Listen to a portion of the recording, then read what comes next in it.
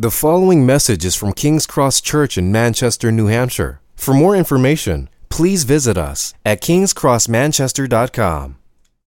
What we're going to do is we're going to look at Psalm 67. So if you have your Bibles, we're going to look at Psalm 67 together. Matt read this for us before. And so I'm going to pray for us, and then we are going to look at this psalm together. I know this breaks from our series in the Psalms, but they're all the songs of Jesus. And so we're just going to go with what he's given us for tonight. So Psalm 67, let me pray for us. Father in heaven,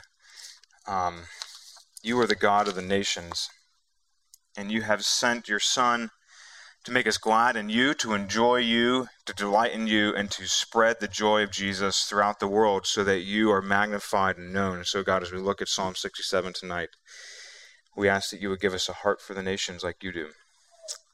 So it is in Jesus' name we pray. Amen. Why are Christians so emphatic about sharing our faith? Right, that's kind of one of the main things that Christians are known for. Evangelicals, right?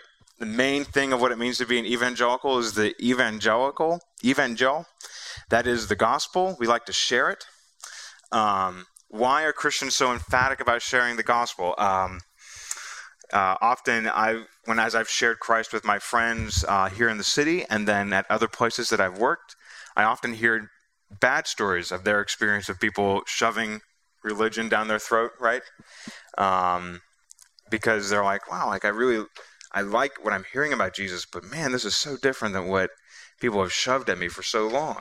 Right, in my last job, I had a friend that I got to know, and religion came up, and so typically religion kind of be a bit of a touchy topic, you know, especially in your work environment where you have to like come in the next day and say hi to somebody and still be nice to them and work with them. And we were talking about it, and he was like, whoa, I don't want to talk about it here. So we met later, and we just ended up talking about what his life was like and his thoughts about God and sharing who Jesus is and what the gospel is all about. But that moment, sharing the gospel, is at the heart of who we are, what it means to be a Christian. That's how we became a Christian, because somebody shared the gospel with us. And it's a heart of what it means to be sharing, what it means to be a Christian is to share the gospel. And there's a lot of bad motives for how you can share the gospel, right? We've all experienced those, right?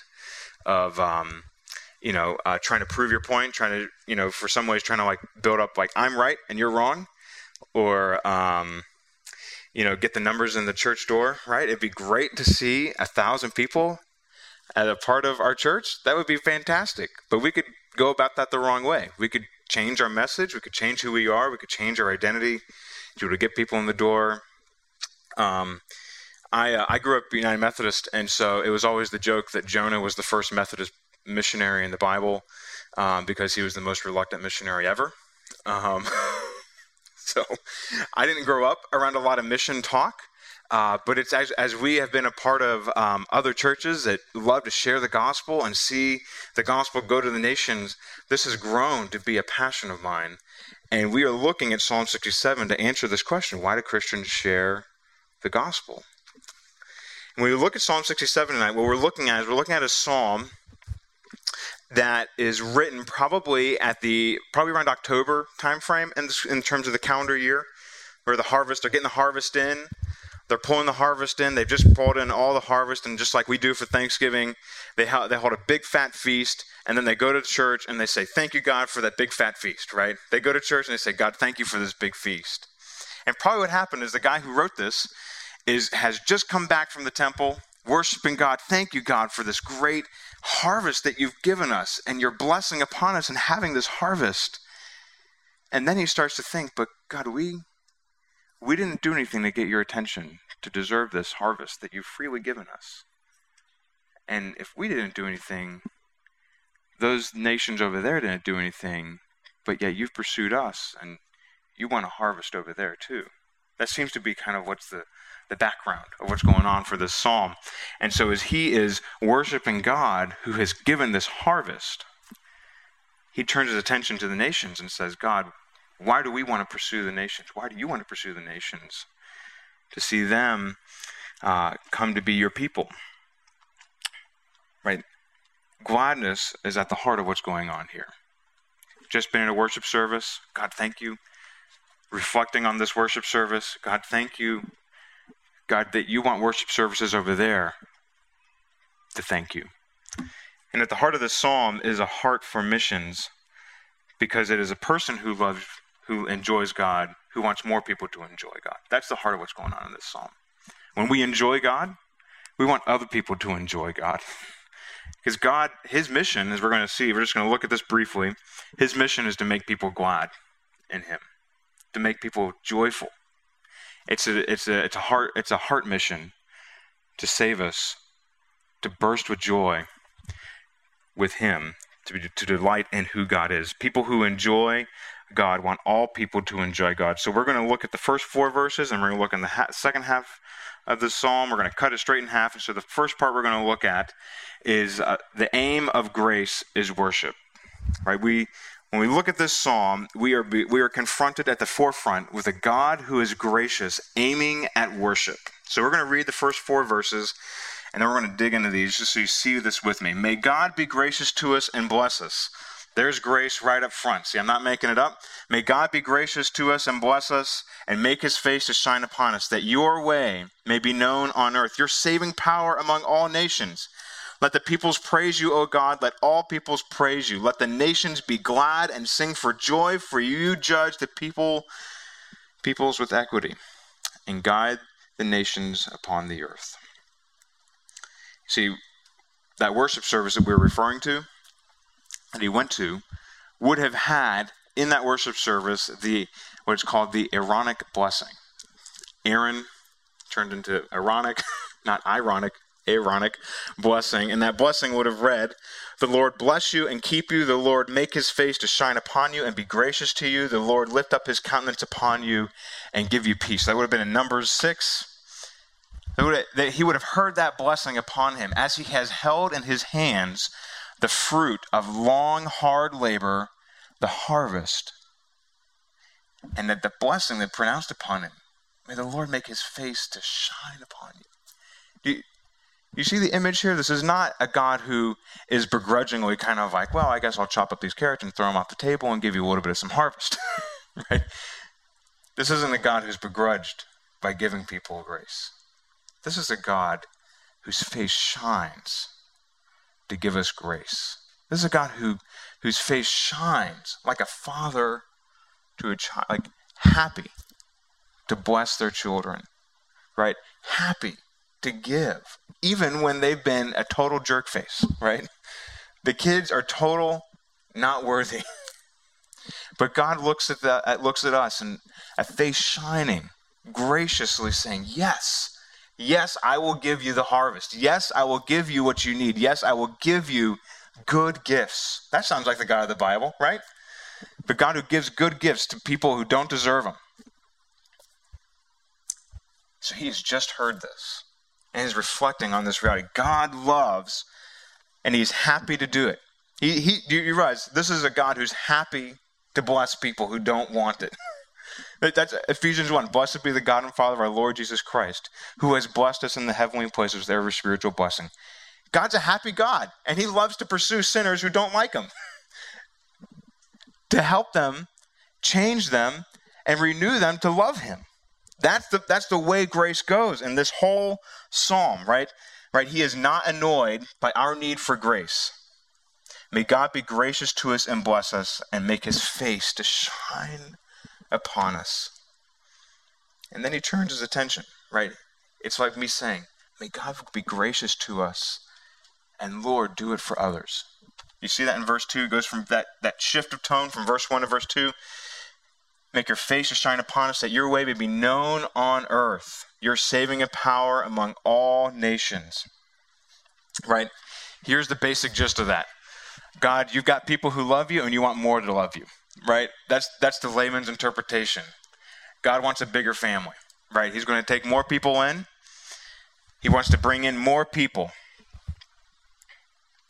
But why? Why does God give grace to you, grace to them, and then that grace changes us to want others? Because grace is a bottomless ocean It is inexhaustible. It is like God because it is the presence of God. Grace, you cannot get to the end of God, right? Always, forever, uncontainable. Grace is uncontainable. It will explode out and bring more people in. And so as he is reflecting, God, you've been gracious to us. God, you want more. And it's not because there's 7 pieces of the pie and there's a 7th piece left to give out.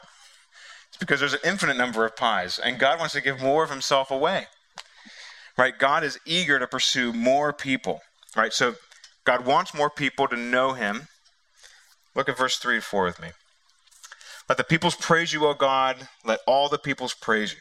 All right, you can expect that sort of phrase at the end of what's just been said. But then he goes into some reasons. Let the nations be glad and sing for joy. For you judge the peoples with equity, and you guide the nations upon the earth. Right? God, you've been gracious to us, and now that grace, what's the aim of that grace? Let the nations be glad. Grace makes us happy. Right? It's a real simple equation. God is gracious to explode our hearts with happiness. Right? That is what is going on when God gives us grace. God is the pursuer. Right? You see that? Right? Let the nations be glad. God, you're the one who pursues to make us glad. And the result of God's pursuit is worship. Right? The result of God's mission to us is not, just to contrast this for a second, the reason God pursues us to give us grace is not to give us perfect lives, perfect families, perfect kids, perfect church, perfect job, perfect taxes. God doesn't pursue us to make our lives fair. Right? We're in a broken, sinful world. God pursues us to give us himself. And if you get God, the world comes with it, right?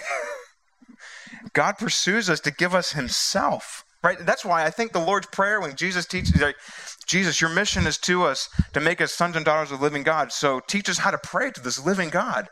So, okay, here's how you pray, right? God our Father, and provide for us daily, right?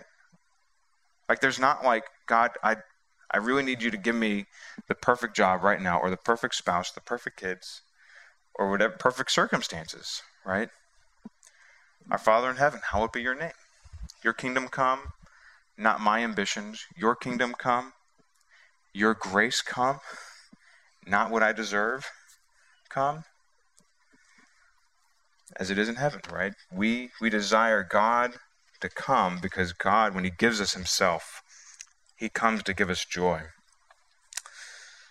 So there's a couple things that we just draw real quick before we go to the second half of this psalm.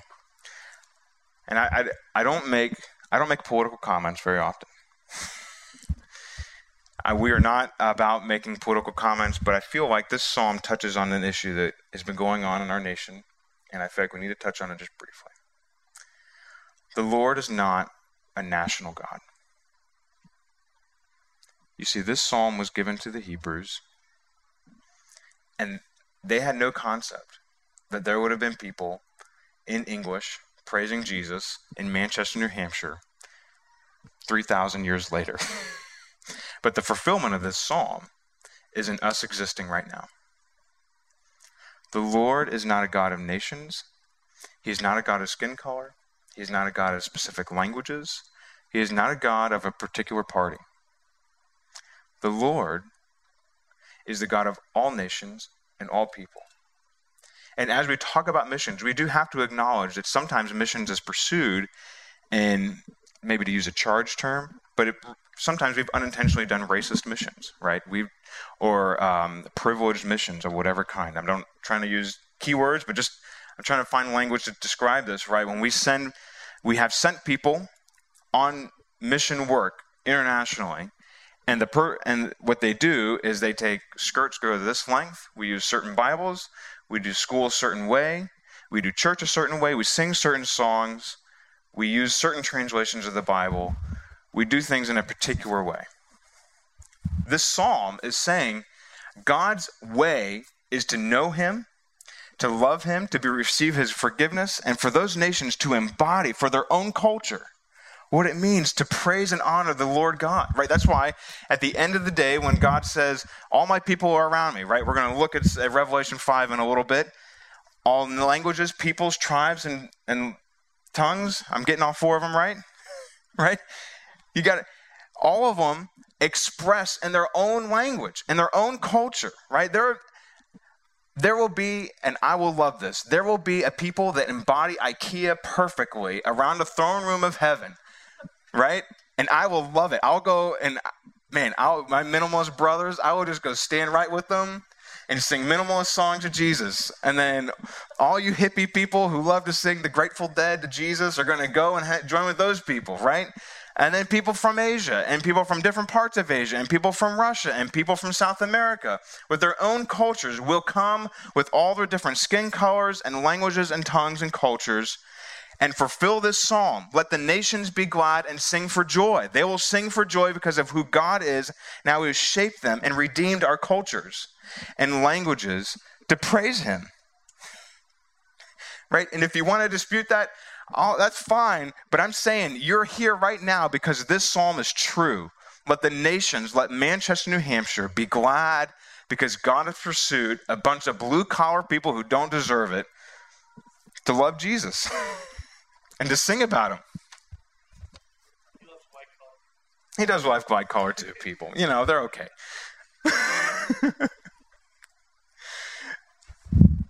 One of the other things that I think we see here is that our joy fuels the pursuit of their joy.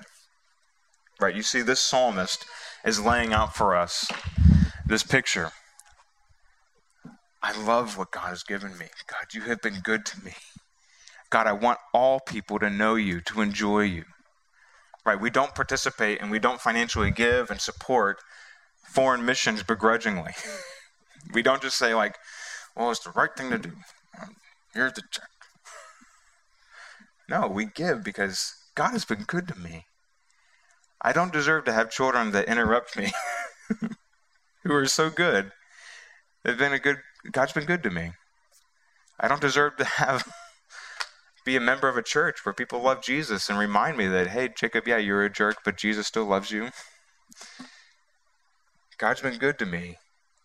And I want to see people in other countries that don't have Jesus, not only the next block over, right, in the next zip code, but the next nation over, to respond with joy for who God is and what he's done. So let's look at the second half. All right, pick up in verse 5. The need for missions is worship. Verse 5 through 7. Let's read these together. Let the peoples praise you, O God. Let all the peoples praise you. The earth has yielded its increase. God, our God, shall bless us. God shall bless us. Let all the ends of the earth fear him. John Piper, who has had a profound influence on the state of global missions today, just summarizes this psalm perfectly. Missions exist because worship doesn't. Missions exist, the sending of people exists because worship doesn't. God is eager for people to worship him and love him. And so missions does not exist because it's a good thing to do. Missions exist for one end, the praise and enjoyment of God. Right? The aim of grace is to have soul-saving, heart-filling, mind-renewing grace in each of our lives to change us and shape us to then compel us to join what God is doing. Right? The flow of this whole psalm, if you pick up in verse 6 with me, the earth has yielded its increase. God, our God, shall bless us. You notice the person who's doing all this work here, it's kind of implied here, but you see it. The earth has yielded, which means it's responded. Who's the one doing the work? God is the one who's doing the work, right? This is a metaphor here, right? God's the one pursuing the nations, and we join him. That's the point. God's the one leading the mission, That's whenever we talk about what's going on here at King's Cross, God's the one leading this church plant. I'm just the dude that gets to lead everybody else along what God's doing, right? This is not my church. This is God's church. God is the one leading the mission, and we join him. The earth yields because God leads it to yield.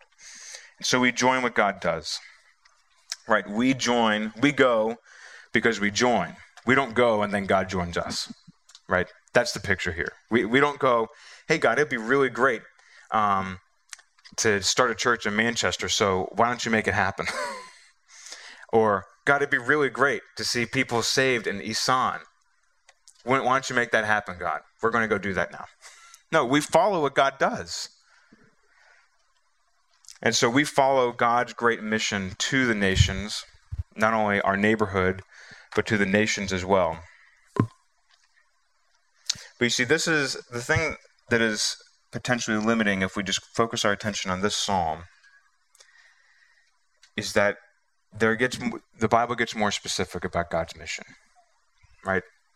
This psalm says God goes to the nations, and we want to ask, how? How does God go to the nations? See, ultimately, God sends his son. He sends the true king who lives a perfect life, right? John 3:16, for God so loved the world that he sent, right? From the garden, God, whenever sin has entered the world, God is always ascending. He is a mission God, right? It's the mission of God all through the Bible. God is the one who pursues. He pursues to give his grace, to give his mercy, to give his love to undeserving, broken, sinful people like us.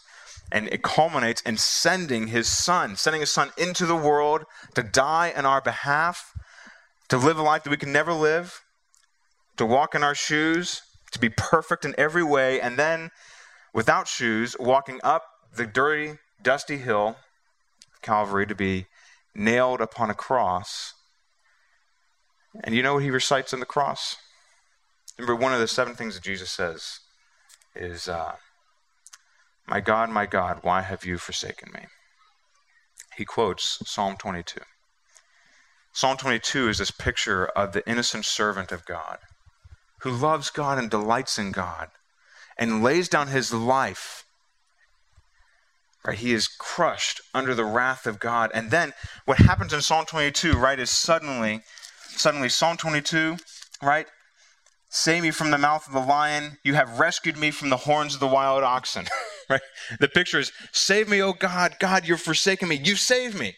Right? God suddenly changes the course of history at the last breath of Jesus as he's uttering, God, why have you forsaken me? Why has God forsaken Jesus on the cross? For us. For our salvation, to forgive us our many, many sins. And then on that hinge moment, the entire course of the universe is changed from a cry of desperation to a cry of victory. You know the crazy thing that happens here in this Psalm 22? Down in verse 27, all the ends of the earth shall remember and turn to the Lord. All the families of the nations shall worship before you. As Jesus is dying upon the cross, he is thinking about global missions. He is dying so that the nations can know the risen King, so that they can know the free grace of God in the gospel, and so that as we are saved by Jesus to fulfill this psalm, right? So Jesus fulfills Psalm 67 by dying in our place with his last breath, thinking of the fulfillment of God's glory in saving us.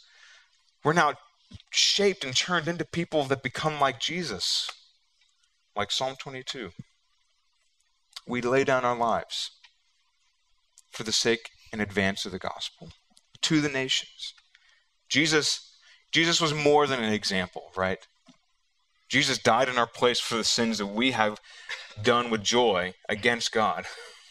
We don't do that for our neighbors, but we do lay down our lives for our neighbors, to love them and pray for them, get to know them and share Jesus with them.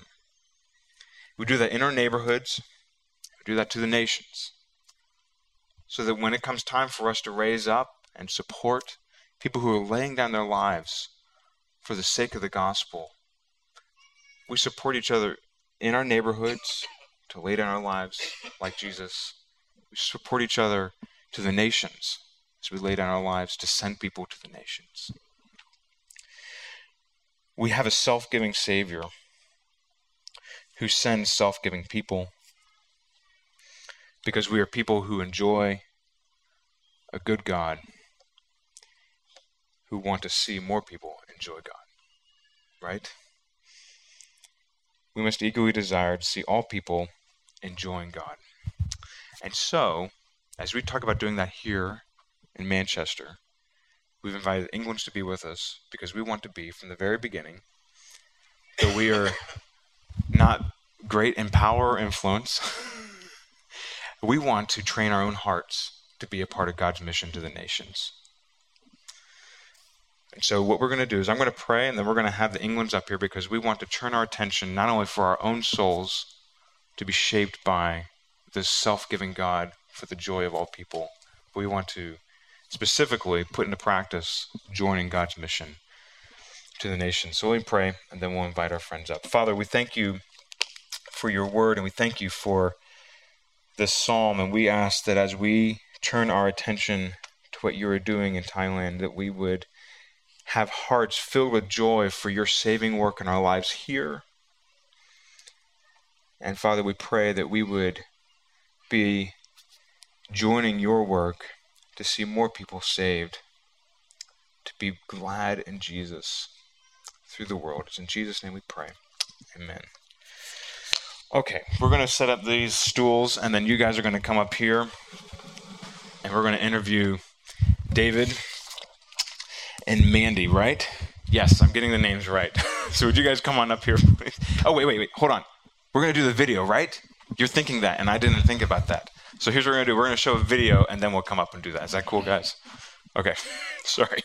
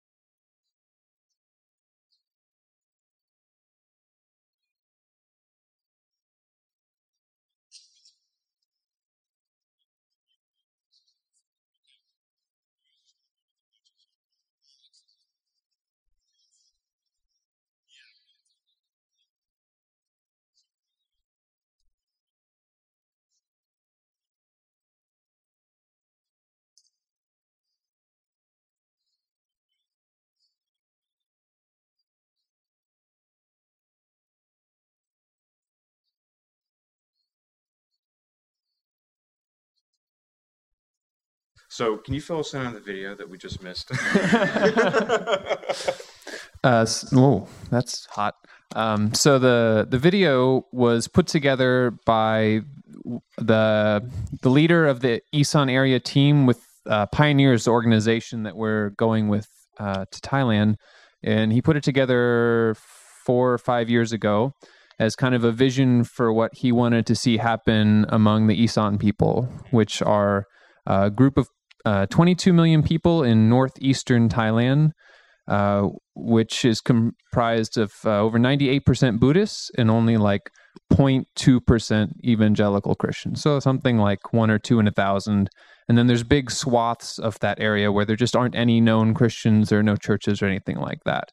And so the vision of the video was to inspire folks to join the team to Isan and to meet the need of the harvest that's available there. Excellent. So can you guys fill us in a little bit about you guys personally? Like, where'd you go to elementary school? What your grade point average was in college? Where'd you meet?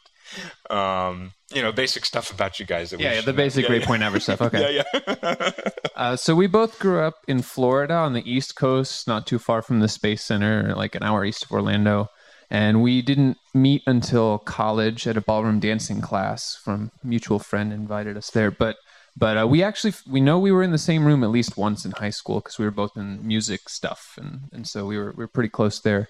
But we met in college at FSU and got married at the end of my sophomore year, her junior year, and and spent a few years there before going out to Colorado, starting to have a couple kids out there, and then we've lived the last 4.5 years, I think it is, in Charleston, South Carolina, where we go to a Sovereign Grace church there. And we've got 4 kids now. Sophie is 6, Judah is 5, Christian is 3, and then Silas is 3 months. Excellent. So she's much busier than I am on a normal day. Thankfully, God's given us a lot of blessings. He's poured out his grace on us many, many times. And it's we've enjoyed growing in the Lord over the years. It wasn't until college and we met that I ever came to be associated with the church at all. I grew up apart from the church. My family were never believers, and she grew up in the church but not a believer. And it wasn't until after we got married that God used each other's sin to draw out our hearts and save us from ourselves and bring us to Him. So, real quick, just to give you guys some of the backstory here is, so Mike Seaver's the pastor of your guys' church, and Mike Seaver was a part of the early stages of helping me think through the church plant here. So this is a part of our partnership together in Sovereign Grace. Their pastor has helped us. There's a lot of things going on here because of his influence and helping me think through things. So 2 quick questions about your background before we move on. First is, if you were that close to Disney World, did you have any annual passes? How many times have you been to Disney World? I'm asking for a friend. I only went like once. I think you had a few more. 3? You guys had annual passes at some point, right? No? My family has that. Oh, you had annual passes like SeaWorld or something? SeaWorld, yeah. All right, well, she can stay. You can leave. Like, if you've lived that close and you haven't been that often, this is a real problem. I don't like crowds or lines. Oh, well, we can talk about that later. Second thing, what shoes do you wear for jogging? So I wear very minimalist shoes, which maybe from your description earlier, maybe you enjoy, but huaraches. Okay. Yeah, it's just like a slab of thin rubber and a string. So, like sandals? It's like sandals, yeah. Okay. Worse than sandals. It's flimsier than sandals. Yeah. So, okay. You can roll it up like a tortilla. Yeah. So, I was set up for that question. I knew. I knew a little bit about that. That's a weird question if you weren't. Yeah. So the guy who's leading the team in Thailand, I went to pastor college with him. So that's a part of another way in which we're kind of built into this, is friend with the guy who's leading that. And so, how did you guys get connected with the mission? And then, how did God birth in you guys a sense of calling for Thailand? Yeah. So. From the earliest stages of when God saved us, we've had a heart for the nations just because God is worth it. He's worth every last person's worship all around the world. And so we've felt a draw to that, but we've always thought of ourselves as senders and encouragers until one day the leaders of the team to Isan came to visit the Sovereign Grace Church we're part of in Charleston, and we spent Saturday night at Mike Seaver, our pastor's house, and we had a time of prayer with them, and we left thinking like, man, this is really amazing. This is something that needs to happen. We will pray for them. We will encourage them. Go you guys. And then the next day rolls around, and the guy gets up to preach, and Mandy's out in the hallway with our previous baby, taking care of him, but I'm in there.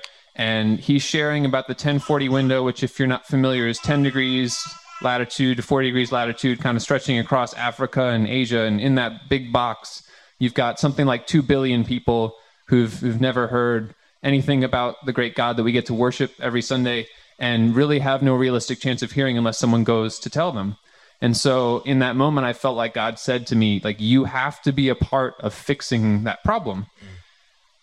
And my first reaction was like, oh, man, I'm going to have to go tell Mandy we're moving to somewhere in that box. And, I mean, she's changed a lot in the last couple of years, but she is not, by nature, an adventurous person. She had never left the country. She was like, give me a grilled cheese sandwich all the time kind of person. Like, going around the world wasn't really her thing. So I was a little nervous about that. But we had invited that family and a few others from the church over for lunch afterwards. And so she left right away, and she was heading home to make lunch. And she's thinking about them, thinking about lunch. And all of a sudden she just blurts out, "I'm moving to Thailand." And she was a little shocked. And so she kind of calmed down and started talking like, "God, was I having a stroke, or like, was that you?" And he confirmed, like, "That was me speaking to you. I want you to go to Thailand." And so she puts herself across the table from them and like, "Hey, are you gonna have running water?" And has some direct questions. And then when they leave, she looks at me and says, "I think we need to go to Thailand." And at that point, I'm like, "Okay, God has spoken. We need to go to Thailand. The king gave orders. We need to start marching." Yeah. And so that was in March of 2015. Wow.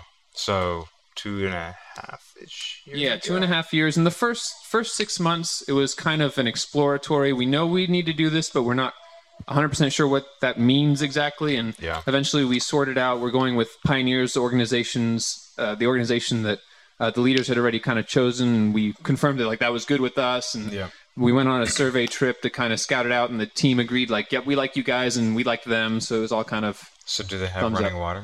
They do have running water. Have running water? Going. Okay. All right, so that's running water that you can't drink, and 3G service everywhere.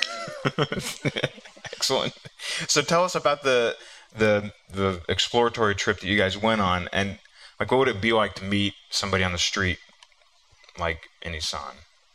Yeah, it was interesting. We spent 12 days in Thailand, a couple days in Bangkok, and then most of our time out in Isan.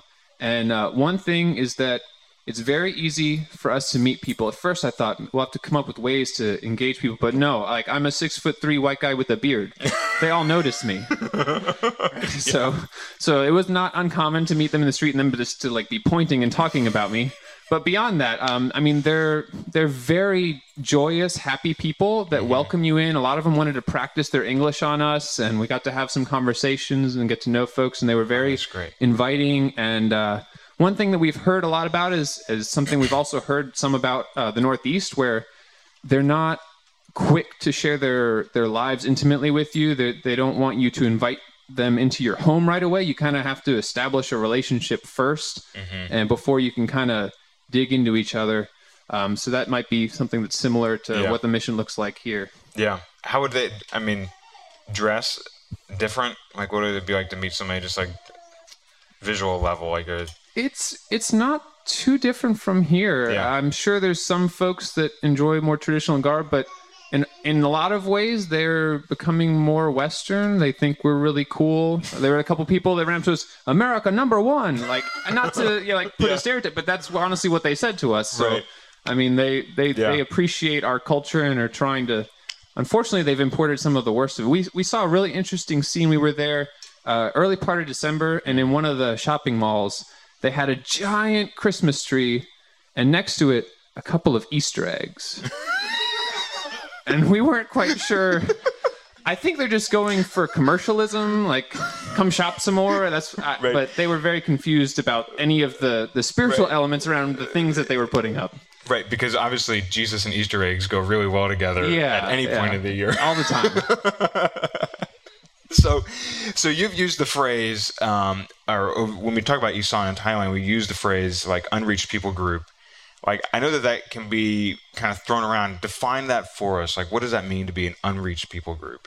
Right. So Isan is one of the largest unreached people groups in the world. If you go on a site like the Joshua Project, they kind of try to keep track of these things. And their definition is less than 2% evangelical Christians. But the functional definition is basically there aren't enough people who love Jesus there to share Jesus with all the other people. Right. So, it's just fundamentally that the majority of people there will never hear about God. If you walk into a village and say, "Have you heard about Jesus?" they'll say, "No, but he might live over there."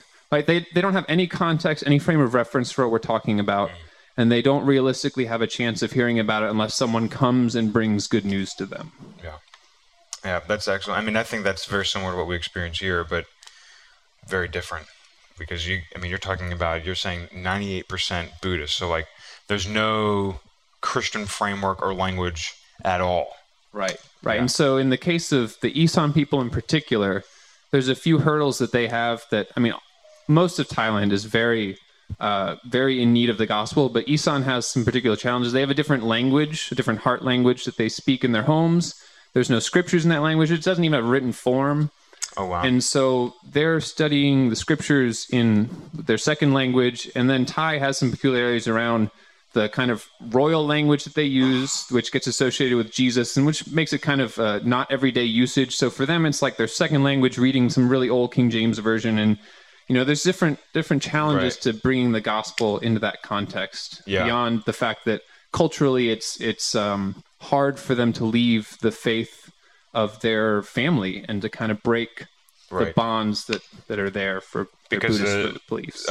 Buddhist background for them would be it's not just kind of like a religious thing they do on the weekend. It's like their whole family and their whole cultural identity that they're leaving to become a Christian. Yeah, and there's even aspects about merit making in the Buddhist culture that children can earn merit for their parents through their acts of merit making. And so to say I'm not a Buddhist anymore is to potentially take away from your parents' merit. So there's definitely some social cost to following Jesus. Right. So it's not just kind of like, well, my parents aren't going to see me at the mosque on Friday, or they're not going to see me at the Buddhist worship. It actually has religious implications reverse for their parents. Yeah.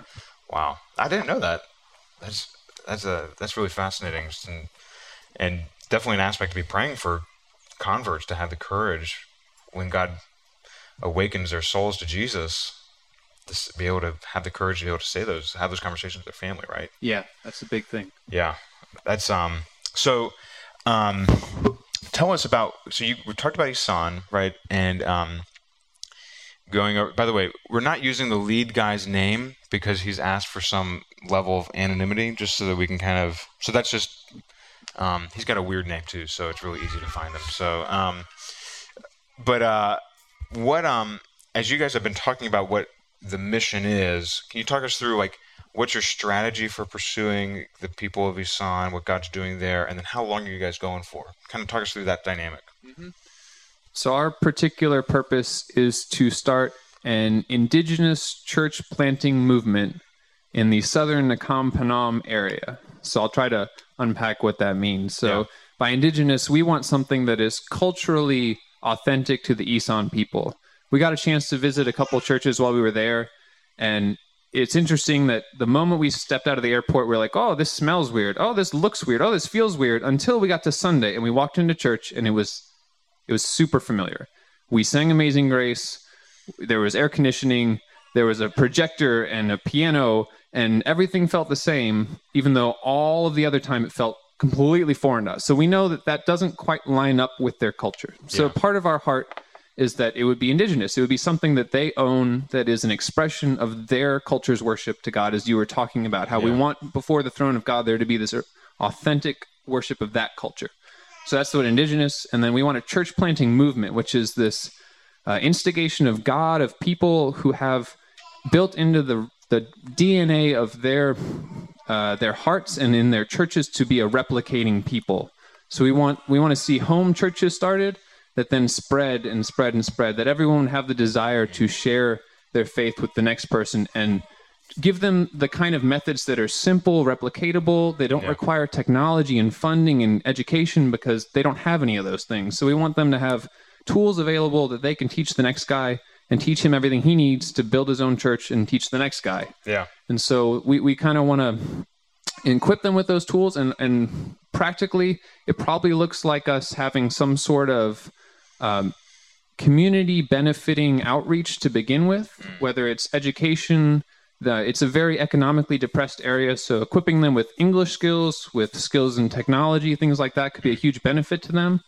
And then through that, building relationships until God draws people to himself, and then equipping them with those tools to begin this hopeful spread of his gospel throughout that area. Yeah.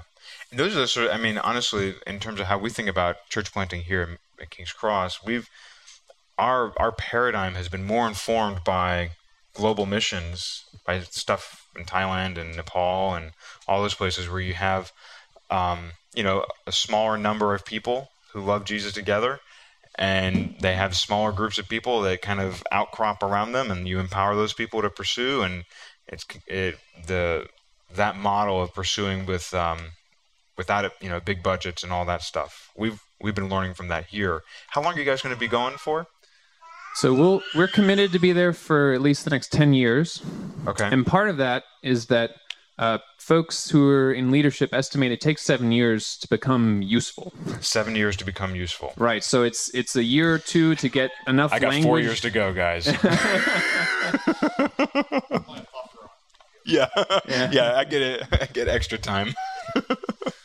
So 7 years to be useful, and then so that 10 years would then just include 3 years of like all out being able to do stuff. I mean, the Lord is in charge of how his mission goes. We're just partnering with him in what he's doing. But usually it takes years to learn the language to proficiency, and then it takes years to understand culturally. When I say these words to you, what do you hear me saying? How do I communicate these deep truths about grace and faith and the fact that there's even a creator? They don't have a creator in their worldview. It's an endless cycle. So there's all these things that you have to figure out how to express to them in a way that makes sense. It just takes time, and so we're appreciating the journey that God's had us on now, that it's taken a while, because it's an opportunity for us to build faith and perseverance. That way, when 5 years in, there's no fruit yet, we can just know that the Lord is good. He's called us here, and he's at work. Yeah. And so, like, if you were to say, like, in 10 years, what's the dream? What's the hope of what God will do in 10 years? I mean, I know that we can't, define what God's going to do, but let's dream big for a second. In 10 years, what are we trusting for God to do? So right now, the area that we're looking to reach is around 300,000 people with no known believers and no churches. And there's 4 counties in that region, and so our heart would be that there's meaningful church presence in the capitals of all those counties in that time frame. That's kind of the vision for what we see happen. Excellent. So as we're part of the same family of churches, talk us through a little bit of Sovereign Grace, like how are you guys, what's the relationship with Sovereign Grace in doing this? Because Sovereign Grace has not historically had a great missions department, and now we're learning how to do that. And you mentioned Pioneers, so talk us through that. Right. So Sovereign Grace Church of the Low Country down in South Carolina is our sending church. They're still responsible for caring for us. They're the ones sending us, commissioning us to go out and do this. And as a whole, Sovereign Grace Churches has rallied around us. We have a lot of churches we've had the opportunity to share with that have partnered with us and are encouraging us and sending us as well. But Pioneers as an organization is equipping all of the mission-specific stuff that's required in a world like today, where you need visas and you need organizational structures that know how to support people with the particular challenges of mission. And so, it's a neat partnership. And Pioneers is a great group that we love, and they have a real heart to partner with local churches and bring the sending church into the process as much as possible, and encourage them to be the primary caregivers. And so, we've got a great group of people behind us from within our church and within Sovereign Grace as a whole. That's fantastic. So as we're talking about you guys going and these 4 counties and these big dreams, you've mentioned that, the decision to go was not easy for some people. How's this been? How has this impacted your family? Just talk us through just the, you can be as specific or broad as you want, but how has this impacted your family with the decision to go to Isan? Yeah, I mean, it's definitely a life-changing kind of thing for our little family, us and our four kids. It's been interesting to walk through. Our 2 older kids who are 6 and 5, they have enough understanding of what we're talking about to kind of have to wrestle through what it means to say goodbye to friends, to have to understand a new language, to eat food they don't necessarily appreciate. And it's been neat to watch God use that as a way for them to count cost, as Mandy and I have had to count the cost, and just to see God at work, especially in our daughter's heart, that she knows that Jesus is worth that sacrifice, and she wants to go do this, even though she is a extreme extrovert, I don't know where she got that from, but she is an extreme extrovert. And so just the thought of her not being able to communicate in the people's language drives her nuts. But we know she'll persevere for the sake of talking to people. But yeah, just to watch God give her faith for that. And then with our larger family, our parents and things like that, it's been a mixed set of emotions. We were concerned telling Mandy's mom in particular. So like I mentioned, we lived in Colorado for a few years, and we had our first 2 kids there. And the whole time we were there, she was like, "Why'd you go so far away? Yeah, you're taking my grandkids." And so that was part of what drove us back to South Carolina. Is that's like a 6-hour drive from home. And so she was very appreciative. And then we were like, "Oh, we're going to tell her we're going to go 12 time zones away." That's not ideal. Literally the other side of the world. The other side, the exact other side of the world. Right. And so we were a little concerned, but as Mandy shared her heart about what God was calling us to do, her mom just quietly listened at the end. She was like, "Well, if that's what God's telling you to do, that's what you need to do." And God had been preparing her to walk in faith through that. Yeah. My family's a little different. None of them follow God. They don't have a framework for what it looks like to put him first before the world. And I'm the first one in my family to go to college and have a career and all of those elements that they kind of had put their, in some sense, hope in. Yeah. And so to watch me say goodbye to all of that and choose this life has been a instigator of many good conversations where, God hasn't brought fruit out of it yet, but I trust that at some point declaring to them that Jesus is worth sacrifice is something that he might use to save them. Yeah. And so I look forward to him continuing to use that. Yeah. How are you guys as a family? Like, how are you leading your family through this, just to try to envision, but then also looking to grace for the sacrifices? Yeah, I think for Mandy and I, and then for the kids as well, just trying to always be mindful of the worth of God. Right? I mean, there's no substitute for how great God is, and the fact that the people of Isan walk without hope right now. While we were there was one impactful moment was prayer walking through the town and then going to visit their temple. And when you kind of walk into the temple grounds, there's a little stand off to the side, and they sell like things you can do as offerings. And one of those was like little flowers. And so people would come in, they'd buy the flower, and they'd go and they'd pray and spend some time. And then they'd leave the flower as an offering, and they would leave. And then a few minutes later, the monk would walk up and he'd sweep up all the flowers and he'd take them right back to the place where they sell them.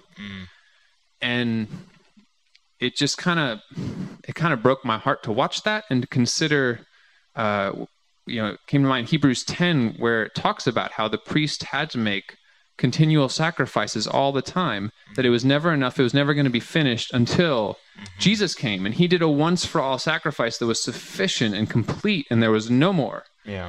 And the fact that the people of Isan don't have any opportunity to have that assurance, there's no end to their merit making. There's never enough. And just the realization that God is worth it, and that there's people lost in complete darkness with no light. I think we try to talk about that regularly with the kids. Yeah. We try to keep it in our hearts, because it can be tempting to get lost in the world and forget why we're doing this and what it's all about. Yeah. What as you guys are preparing to go, what are some of the biggest challenges you guys are facing? Let's see. We've worked through a couple of the big rocks that we originally had in our bucket. Selling our house and beginning the process of downsizing, say goodbye to people. We haven't said our final goodbyes, but just sort of preparing our hearts for saying goodbye to people. And then fundraising has been a huge part of the battle of faith in our hearts. Honestly, that's one of the most challenging aspects for us. We've never done anything quite like that before, and just the tension that's required of knowing that it is God who provides everything we need, and he will provide, and he asks us to have faith, but at the same time we have to do things. And that tension of doing and waiting and having faith has been a real challenge. And I think it's one of the blessings of God to have us walk through that here, as an exercise to build up our faith muscles to be ready for what he has for us there. But it has been a challenge, and it's been it's still ongoing, so it's still a challenge. So talk us through you mentioned the fundraising stuff. Like, what are you guys looking to raise? I mean, make your pitch, like talk us through what is it that we need. I don't mean that, but I'm just like, what's the fundraising need that you guys have, and where are you guys at with the goal? Yeah, so God's blessed us immensely. We have $75,000 raised so far, which is everything we need to initially go. Okay. All the initial visas, plane tickets, setting up a home over there, all of that good stuff we have. What we still need is monthly financial partnership, ongoing. Because if you're going to be there for 10 years, you can't raise it all up front. That'd be enormous. Yeah.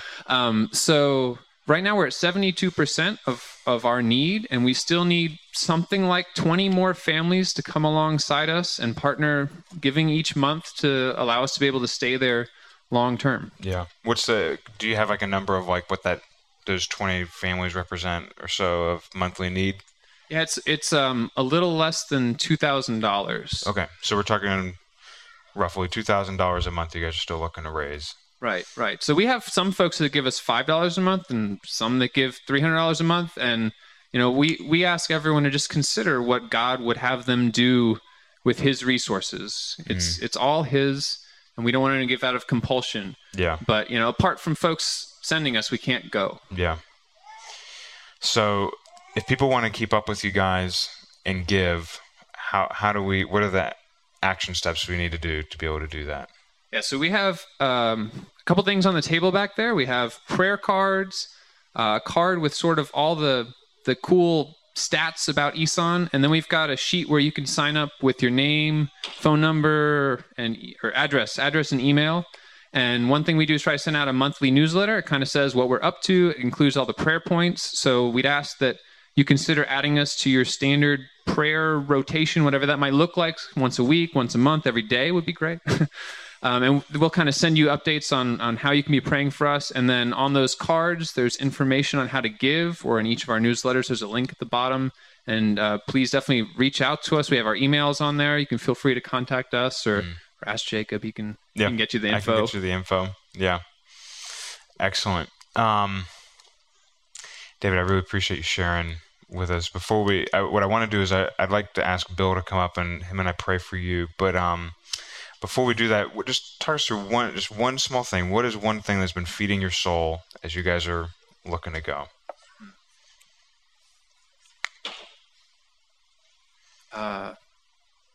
Just lately, what's been feeding my soul is union with Christ.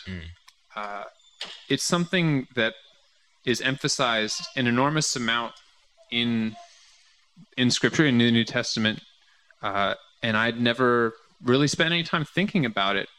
I originally thought of the gospel as, I've got like a legal problem, I've accrued some debt sitting on my back, and Jesus was over there, and He died, and he took that, and He took it away, and He rose up, and one day I'm going to go over there, but He's over there, and I'm over here. And it wasn't until recently, Paul describes it as, I'm died in Christ, and in Him I resurrected, and we're unified. And so there's this intrinsic inseparability to me, Christ, and His benefits. And it's like you were sort of saying earlier in Romans 8, it talks about how if God gave us His Son, how could He not give us everything? It's an impossibility that He could be willing to give us His Son, that we could be in Him, and Him not just bless us with everything we possibly need. That's excellent. David, thank you for sharing, brother. Bill, would you come up, and we're going to pray for you guys, and then we'll continue to worship God. You stay seated because you tower over both of us. Yeah. Bill, what would you pray first here? Sure. Bill. Well, there's I've mentioned this before, but there's a Greek word, not that I'm a Greek scholar, but it's called koinonia. And koinonia is this participation together as Christian brothers and sisters in the work of God. And so we will pray for you that we will be grafted to you as you go through this journey. And that if God lays on your heart to financially support, please do it.